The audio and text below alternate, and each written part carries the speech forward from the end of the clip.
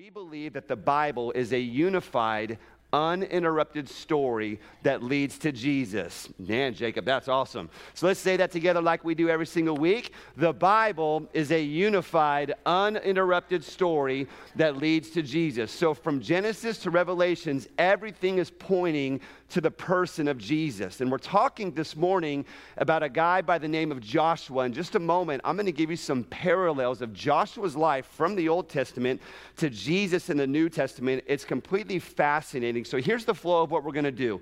In just a moment, we're going to read something from Numbers chapter 27 to help us kind of understand this life of Joshua. Joshua is a big character, and so I'm pretty confident that today I'm going to help you understand his life right here at the beginning. So we're going to talk about Joshua.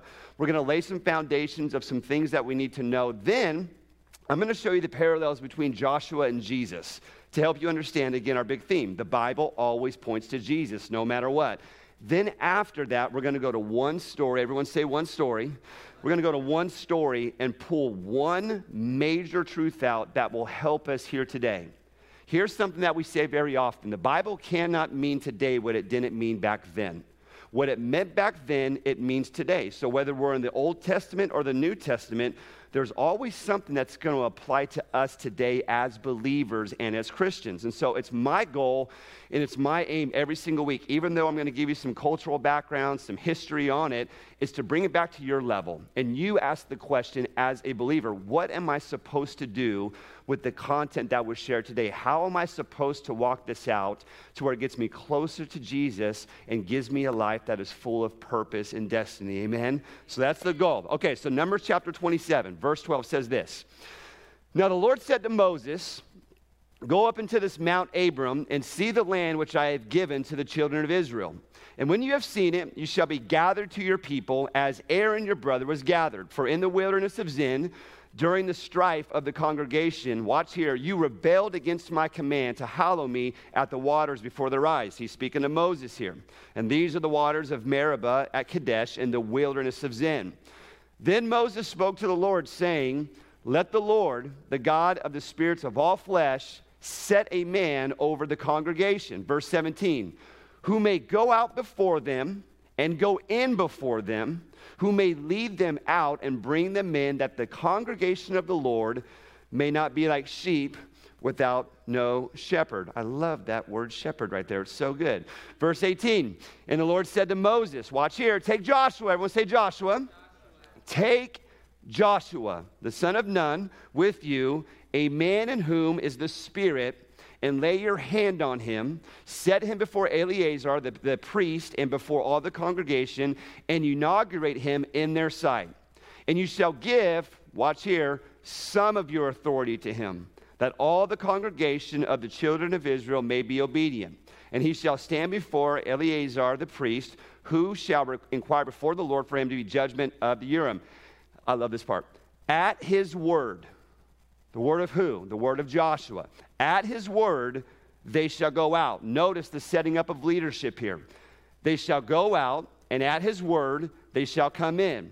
He and all the children of Israel with him, all the congregation. So Moses did as the Lord commanded him. He took Joshua and set him before Eleazar the priest and before all the congregation, and he laid his hands on him, and he inaugurated him just as the Lord had commanded. All right, let's pray. Father, help in Jesus' name. And Uriah said, amen. All right, so real quick, let's understand the life of Joshua, because every single week we're going through the Bible, we're going to hit these key figures in the Bible. So I think it's worth noting his life, okay? We have to know that Joshua was a major figure in the Exodus from Egypt. If you go back to our story, Joshua played a huge part in that. He's a very key figure, okay? We know that Joshua was also the one who commanded the militia for the first battle after they left Egypt, and they were victorious, okay? So right there we know his chain of command is very powerful. They're very good. He's also the one who accompanied Moses up and down Mount Sinai with the Ten Commandments, which we talked about that.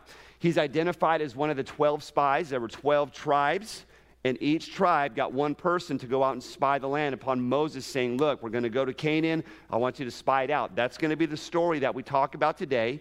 We know according to Joshua, the book of Joshua, chapter 1, verses 1 through 9, that God appointed Joshua to succeed Moses as the leader of the Israelites. So he's going to be the next guy after Moses, and along with giving him a blessing of invincibility during this lifetime. I'm going to show you a scripture in a minute.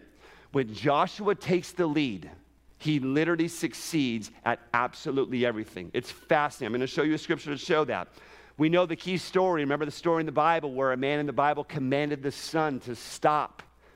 That was Joshua, no small task. And we know from validating the Bible that key event right there, especially according to science, shows us a lot about the validity of the Bible because of the sun stopping for a full day. And they did so that they can fight the battle and win. I mean, it's a fascinating read. We know that he has victories with his armies over Jericho, over other places to secure the land of Canaan. And then we know at the age of 110, everyone would say, that's old.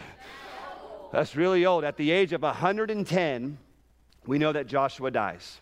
Now, I want to show you a scripture that shows you just how effective, how powerful, and how God ordained this leader was. Now remember, Moses was the leader before. Did we know that Moses blew it? Because of Moses' actions, he didn't get the promise of going into the promised land. He failed short there, and he took responsibility for that. Joshua comes on the scene, and we see this in the book of Joshua, chapter 24. I want you to read it with me. It says, "Now it came to pass after these things that Joshua, the son of Nun, the servant of the Lord, died, being 110 years old. And they buried him within the border of his inheritance at Timnath-Serah." You guys should be very proud that I can pronounce these, by the way.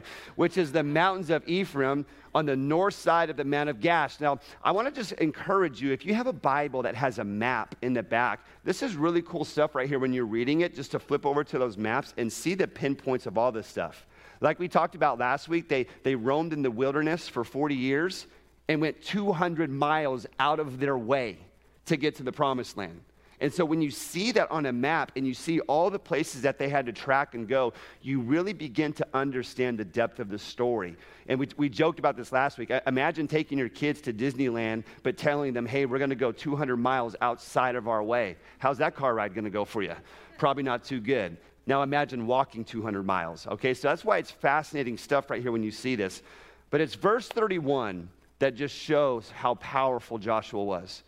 It says, Israel, the children of Israel, the nation of Israel. This isn't referring to just a person.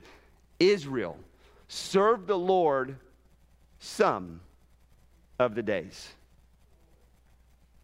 All. We said this in week number 1 and 2 of this series. Every single word in the Bible is important. So again, Israel served the Lord all the days of Joshua.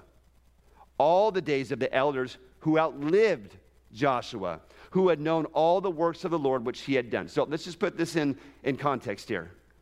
400 years of slavery in Egypt. We know that they were 40 years in the wilderness.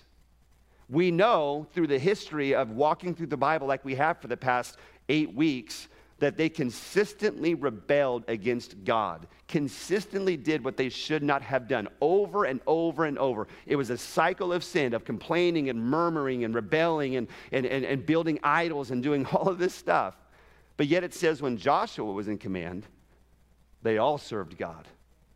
Understand just how powerful this man of God was to lead a bunch of people who do nothing but slavery and nothing but rebellion, that he was able to bring them all in and to get them pointed in the right direction of serving God.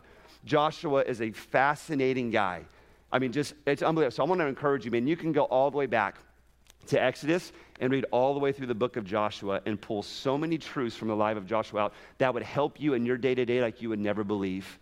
As a fully devoted follower of Jesus, a husband, a wife, a friend, a colleague, a business owner, an employee, an employer, you can go to the life of Joshua and see things that will radically, radically change your life and set you apart. Amen? Because that's what we're all called to be. So I'm telling you, man, this guy was an amazing guy. Now think about this. Think about the parallels of Joshua. Let me just read this to you real quick. When it comes to the name of Joshua, Joshua's name is actually the same name as Jesus. Pronounced Yeshua or Yeshua for short, it means the Lord saves. That's what Joshua's name means, the Lord saves. Now, the name of Jesus' name in the Greek form of the name Yeshua, like Joshua, Jesus leads his people into salvation, yet in a greater sense of eternal life. When it comes to prophecy, prophecy is a big deal. Joshua was God's prophetic leader who stepped into Moses' shoes. We see that in the book of Joshua. Jesus fulfilled Moses' prophecy when he said, the Lord your God will raise up for you a prophet like me from among you. Powerful stuff. Think about water for a moment. Joshua parted the Jordan River so that the Israel could cross over. We see that. Jesus walked on water and called others to come over to him. Think of the promised land. Joshua led God's people into the promised land, the inheritance that God had promised to Abraham. Jesus, though, leads God's people, that's you and I, into the promised land, which is his inheritance, a place that we're going to go when this life is said and done. That's why I don't get down when the world goes crazy. It's supposed to go crazy. But there's coming a day when we get to heaven and we hear, well done, good and faithful servant, and we see this four-square city like there's nothing that we can even comprehend. This world's not our home. That's why you can't let the world get you down. Think about war. Joshua's army pulled down earthly strongholds. Jesus' army pulls down spiritual strongholds. Think about the armor. Joshua's army was arrayed in earthly armor. Jesus' army is arrayed in spiritual armor. Look at Ephesians chapter 6, verse 10. These parallels are crazy to me. Servanthood. Joshua declared himself as God's servant. Jesus described himself as a servant. That's what he said. He said, I didn't come for you to serve me. I came to serve you. I love this one, rest. Joshua led God's people to the rest in the promised land. Man, when this story unfolds, think of what these people would have experienced when they finally get to the place of promise. And they could just simply rest. Oh, man. Jesus' followers, they're led into rest in this new creation. We find a rest that no one else can find. What a legacy, this Joshua guy. What a comparison. So here's what I want to do. There's some cultural background, there's some history, there's some parallels. Now I want to bring it to you and I. My goal and my aim as I studied for this and as I felt the Holy Spirit lead me was to get you to a place, and all of us to a place where either one, we are reminded of a spiritual truth that is so important to all of us, or secondly, if maybe we're not of the faith or maybe we're just checking this thing out, that there is something that can literally lead your life in a way that nothing else can. And so we're going to go to this story and we're going to go back. Okay, we're going to go back to the story of the 12 spies. It's a familiar story. It's a story that a lot of us would have read a few weeks ago as we're going through our Read Scripture app. But let me give you some background real quick. Okay, now we're moving backward. So Moses obviously has led the children of Israel out of slavery and in bondage to Egypt. They've crossed over the Red Sea. They're traveling in the wilderness for about 2 years now. 2 years in that time, we know that God has given them the law. We see that the Ten Commandments begin to come, and then after we read the Ten Commandments in the book of Exodus chapter 20, we start to see all these other different chapters of a law and a law and a law and a law. And I mean, I don't know if you read through those, but man, it is amazing what some of those laws are. And I am so glad that Jesus came and simplified everything for us. But we know we get the Ten Commandments and we get all this different stuff going on. So they come up to a place called Kadesh Barnea, and they're getting ready to cross the Jordan into the Promised Land. The Jordan is literally separated. We literally drove by. We were in Israel a year and a half ago, literally drove right by where they say the Jordan River was, and it still is there, but where they would have crossed over. It was a fascinating thing to see. So they're getting ready to do that. It's a promise that they have carried for 400 years. Now, has anybody ever given you a promise before that you banked on? And you get really excited about them fulfilling that promise? How do you feel when a week goes by? Should I text them? Should I call them? Nah, they probably got a lot going on. 2 weeks go by. Man, they must really have a lot of things going on. 3 weeks go by. Have they forgotten about me? Fourth week goes by, how can I strategically send a text message to them, not necessarily calling out the promise that they said, but somehow kind of leading and guiding them to this promise? 5 weeks, 6 weeks, year goes by. How many of you guys know? Probably not going to happen. 400 years. Imagine that. Generations have literally come and gone, but they got this promise. 400 years.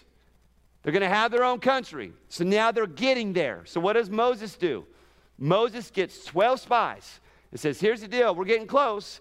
It's time to get ready. So he gets one from each tribe. He sends them out. So we know that 12 go. 2 come back. The other 10 come back.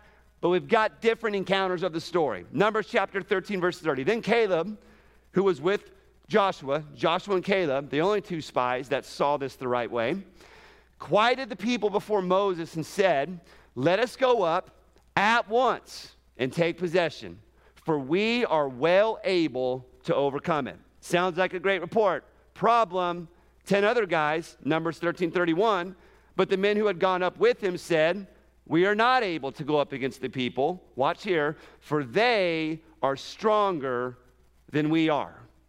So I read these 2 passages of Scripture, and I see that it only really leaves me with really 2 perspectives of looking at this story, but specifically looking at these 2 different responses. I believe when we look at this, we see 2 perspectives. We see a natural perspective, and we see a spiritual perspective. So breaking this down for you and I, we see a natural perspective of what these 10 guys saw with their eyes, and it led to one word called fear. Their natural eyes saw they're bigger, they're stronger, they're giants, they have fortified walls, there's no way we can do this, and immediately this sense of fear and we can't do it, despite God saying you will do it. So they disvalue what God says, and they say, no way. That's the perspective of the natural, which is fear. Then there's the perspective of spiritual eyes. This is what Caleb and Joshua had. So therefore, they were able to see something that wasn't quite done yet, but they saw it with the perspective of faith. So when you look at things in the natural, let's bring it to our lives. In the natural, when things are stacking up, when pressure's coming in, when bills keep coming, when relationships keep doing this, and we look at it in the natural, fear comes, doubt comes, joy goes. We see it that way. But when we see things the correct way, we can believe for something even in the midst of not seeing it at the moment. That's what faith is all about. Okay, so let me answer this question with just 2 points. What happens when we only see life and things through the natural lens in the natural? What happens? First is this. We make things a big deal that really aren't. That's the first thing that happens. When we see things in the natural without considering God, His word, His ways, we begin to see things that, man, this is a really big issue. Now, this is amazing. Think about this. God had already miraculously delivered them from Pharaoh and from Egypt. It was a whole nation, but yet a local tribe, smaller in numbers, had them in fear. Reminds me of the story of the disciples after Jesus fed tens of thousands of people.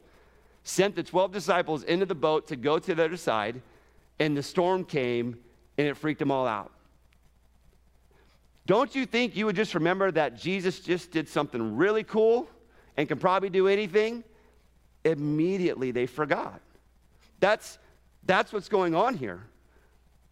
They're letting this small group of people in Canaan give them fear. And they're taking a problem and they're elevating it and they're making it bigger. How many of you know when you're looking at things in the natural, the problems and the challenges always get bigger? And the longer you look at it, the bigger it gets. I'm having trouble hearing you. I said the longer you look at it, the bigger it gets. Okay, so funny story. Some of you know that was, you can't make that up right there. You guys probably didn't experience that on the broadcast, but it was really good. Siri's trying to come up against God and not put her in her place.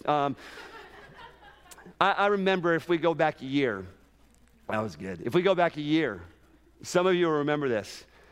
I was guilty of making a small problem really, really big.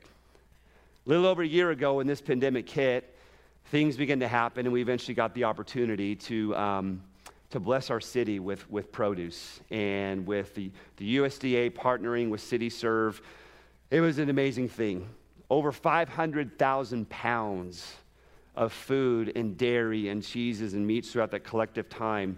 Every single Tuesday morning, cars would stream through this parking lot, and we joked about it, but man, we were backing up traffic all the way out there on Santa Rosa and Foothills, and it was such an amazing deal. And many of you guys remember this story, but you don't know what I was dealing with behind the scenes. I had taken a very small thing and made it a really, really big deal. So to pull this off within like a matter of a week and a half, we had to raise about $13,000 to get a forklift, because you had to have a forklift, you needed a pallet jack, and of course you needed volunteers and leaders and all of this stuff. And I cannot begin to describe to you how much fear I had, because when I said yes to them, it put us in a situation where, well, God produced it now. Like, it's got to happen. There's a semi-truck coming with pallets. And I lost sleep. I was anxious. Vanessa in the front, he did. I lost sleep. I was anxious. I was nervous. I was on edge. But yet when I got up here, y'all didn't know it. Man, I was faking it like you would not believe. I was battling. And man, I was so much, I would go to bed at night, and literally as I laid there in bed, it wasn't even that it was a problem, but it was a challenge. And I got myself so riled up over this deal that I had convinced myself this was not going to happen. I was going to let you down. I was going to let our city down. I was going to let down Pastor Wendell and CityServe. And man, I couldn't. And what happened? This little small thing. But by the way, completely forgetting 20 plus years of history with God, where God always came through and always delivered. And I've seen it and I've known it. And this one little challenge comes up, and I'm just like, I am the wrong guy for this. I'm done. And I kid you not. Some of you were a part of this. I got up one Sunday because I was so hesitant to do this. And I said, here's the deal. This is where we are. This is what we need. Not even 24 hours went by, fully covered. Just like that. Many of you guys were the answer to that prayer because you allowed God to move through you in the form of generosity.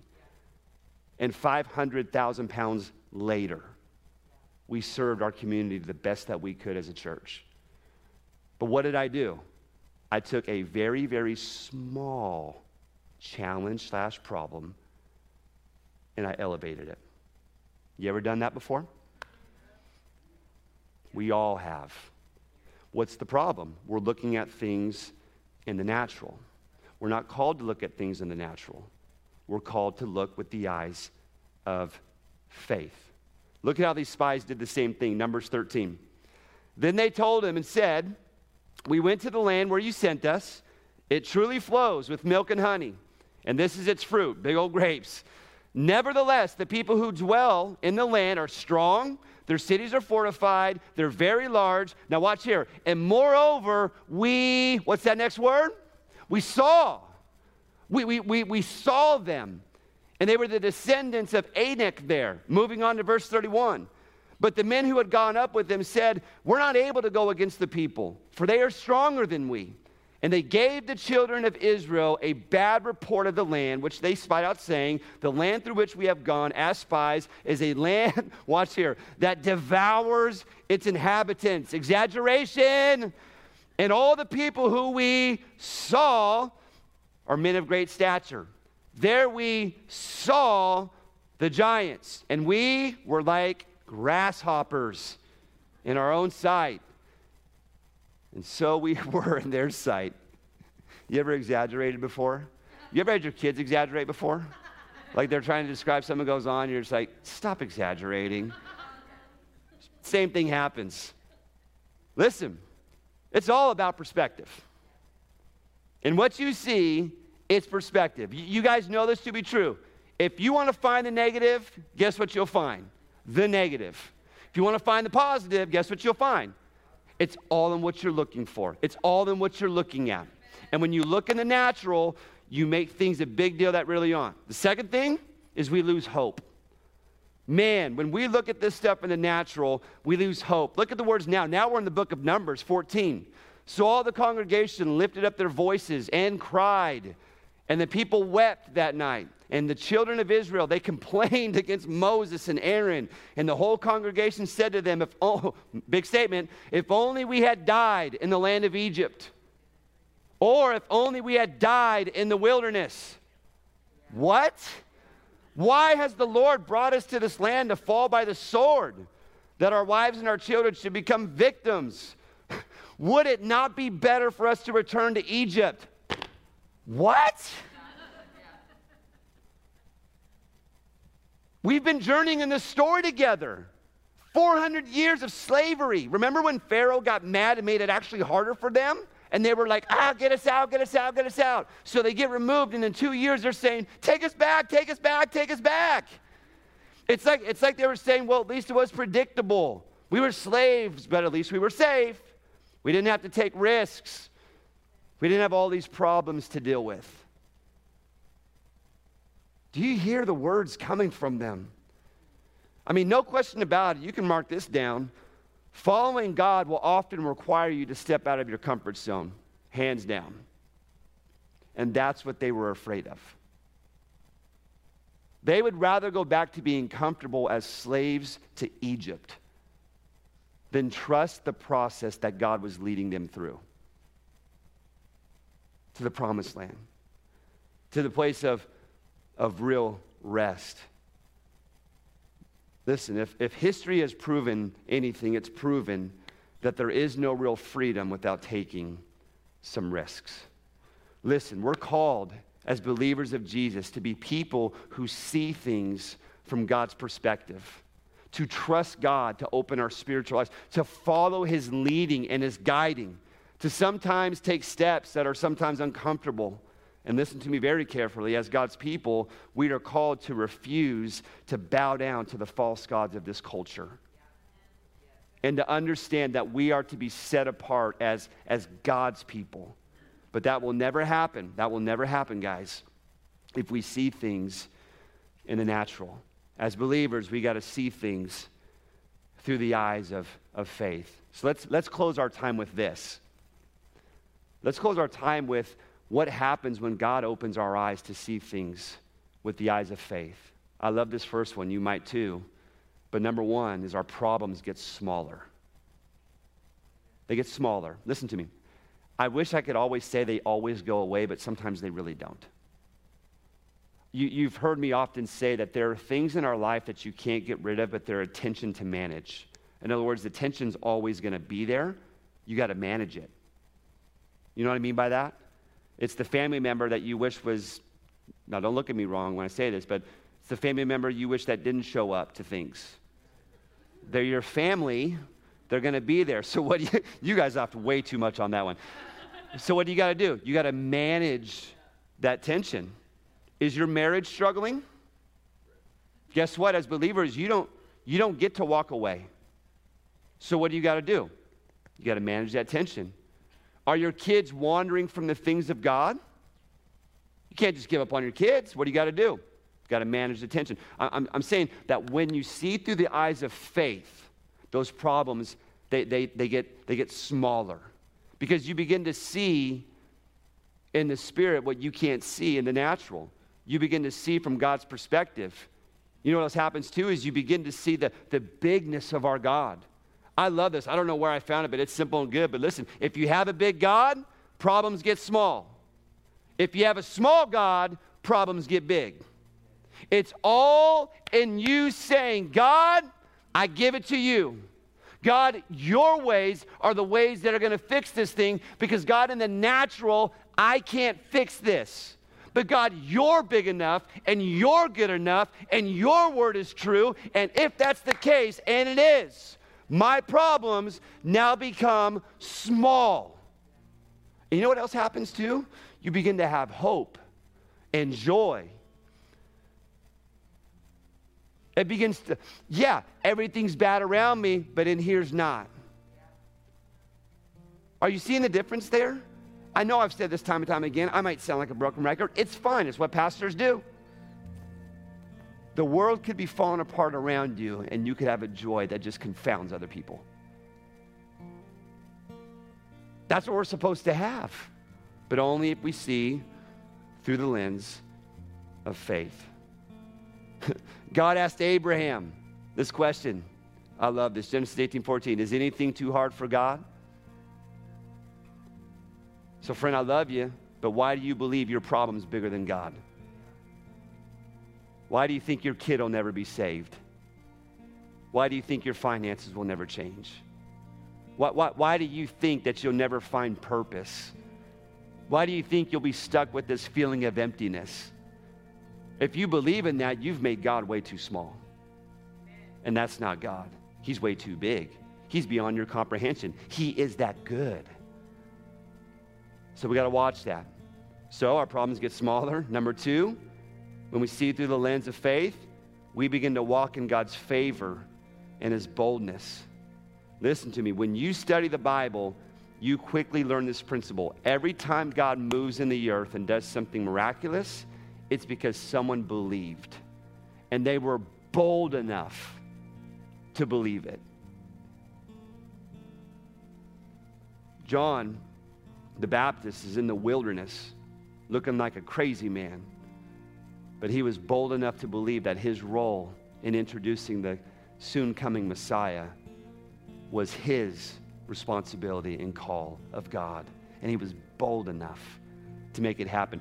Did Peter blow it? Yep. But eventually he got bold enough to walk down those southern steps in the book of Acts and confess Christ in front of 3,000 people to see them all get saved and baptized and the birth of the church to happen. He was bold enough to use his life in a way that cost him his life. And we can go all throughout the beginnings of the early church and see those that said, look, here's the deal. God's big. He's got a call on my life. I'm going to walk in the favor and the boldness of God. And friends, you and I can do the same. We can be bold. We can declare things in faith. Listen, I could promise you that if you allow the enemy of your soul to keep you in a place of believing it's never going to change, it's never going to get better, it's too far gone, that will be a self-fulfilling prophecy in your life. I'm not trying to be fake, but I'm just saying you speak things into existence. If God formed the world with his words, we've said this, he spoke the world. And friends, you speak your world. So you start to declare good things over your life. I could go a lot of ways on that one, but let me just summarize it right here. Matthew 9:29. According to your faith, let it be to you. You missing something in your life? It's according to your faith. Man, put your faith in God. All right. Number one, our problems get smaller. Number two, we walk in God's favor and boldness. And man, I love this. Number three, in tough times, we're strong and not weak. When we begin to see through the lens of faith, we're strong in tough times. No question about it. Challenging times we live in, yes? Man, I think we'd all agree. But faith that God gives us, it makes us resilient. Look at these words in 2 Corinthians 4:7. It says, but we have this treasure in jars of clay to show that this all-surpassing power is from God and not from us.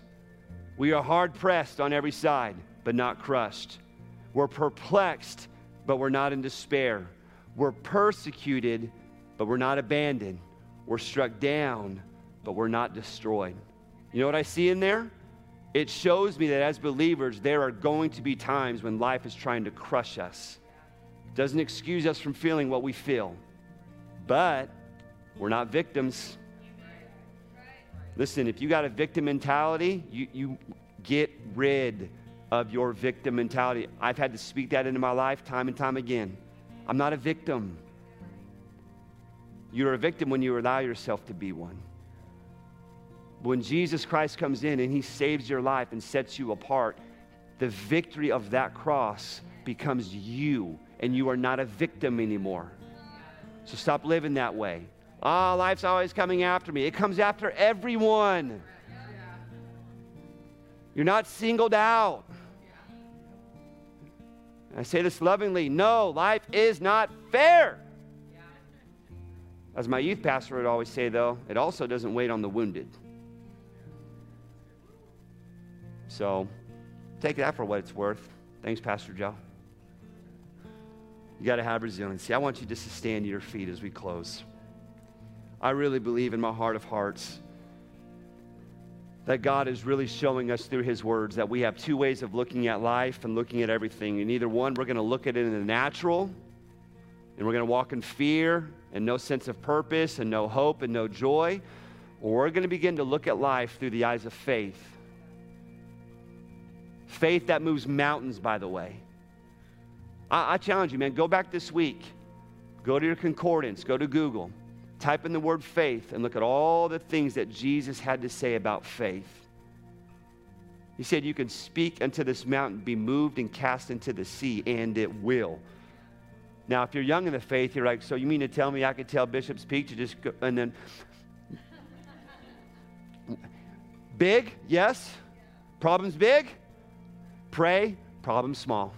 That's what he's saying.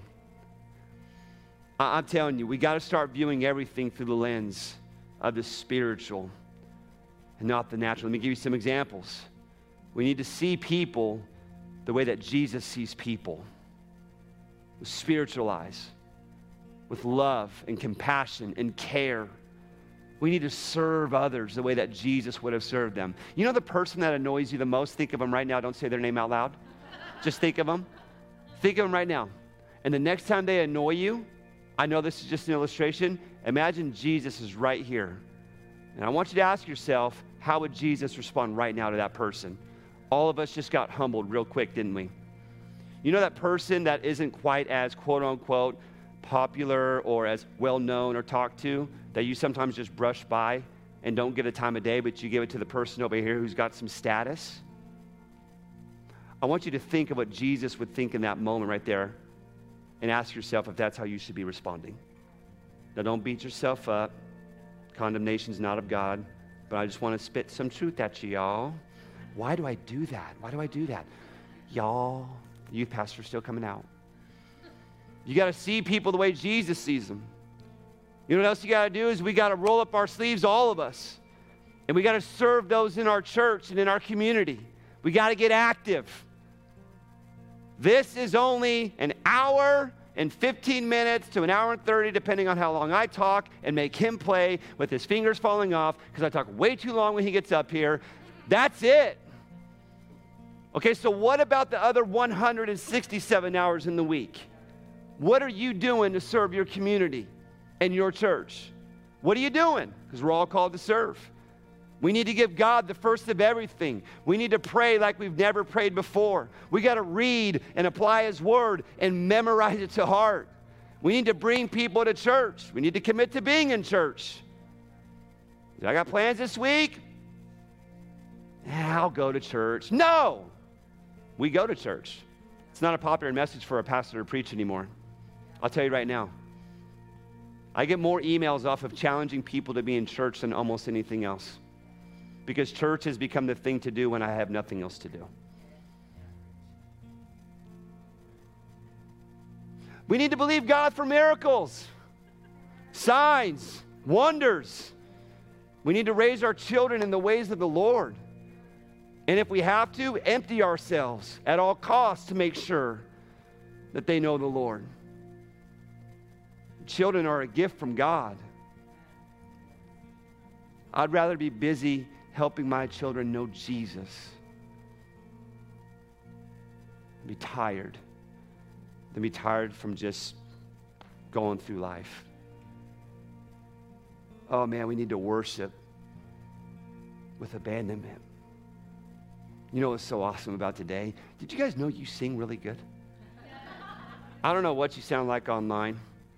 Couldn't tell you. Hopefully good. But man, I pulled my headset off at the end of that worship set. Oh man, it was so good to hear. To see you lift your hands and not care about how you sound with the person to the left or to the right or in front. I know why some of you sit in the back. It's so you can sing with everything you got. No one else can hear. That's okay. I know. But man, it sounded so good to just hear you worship with abandonment. You need to do the same thing tomorrow and on Tuesday and on Wednesday. You need to worship. We need to see in the Spirit, and we got to take our eyes off this world in the natural. Amen.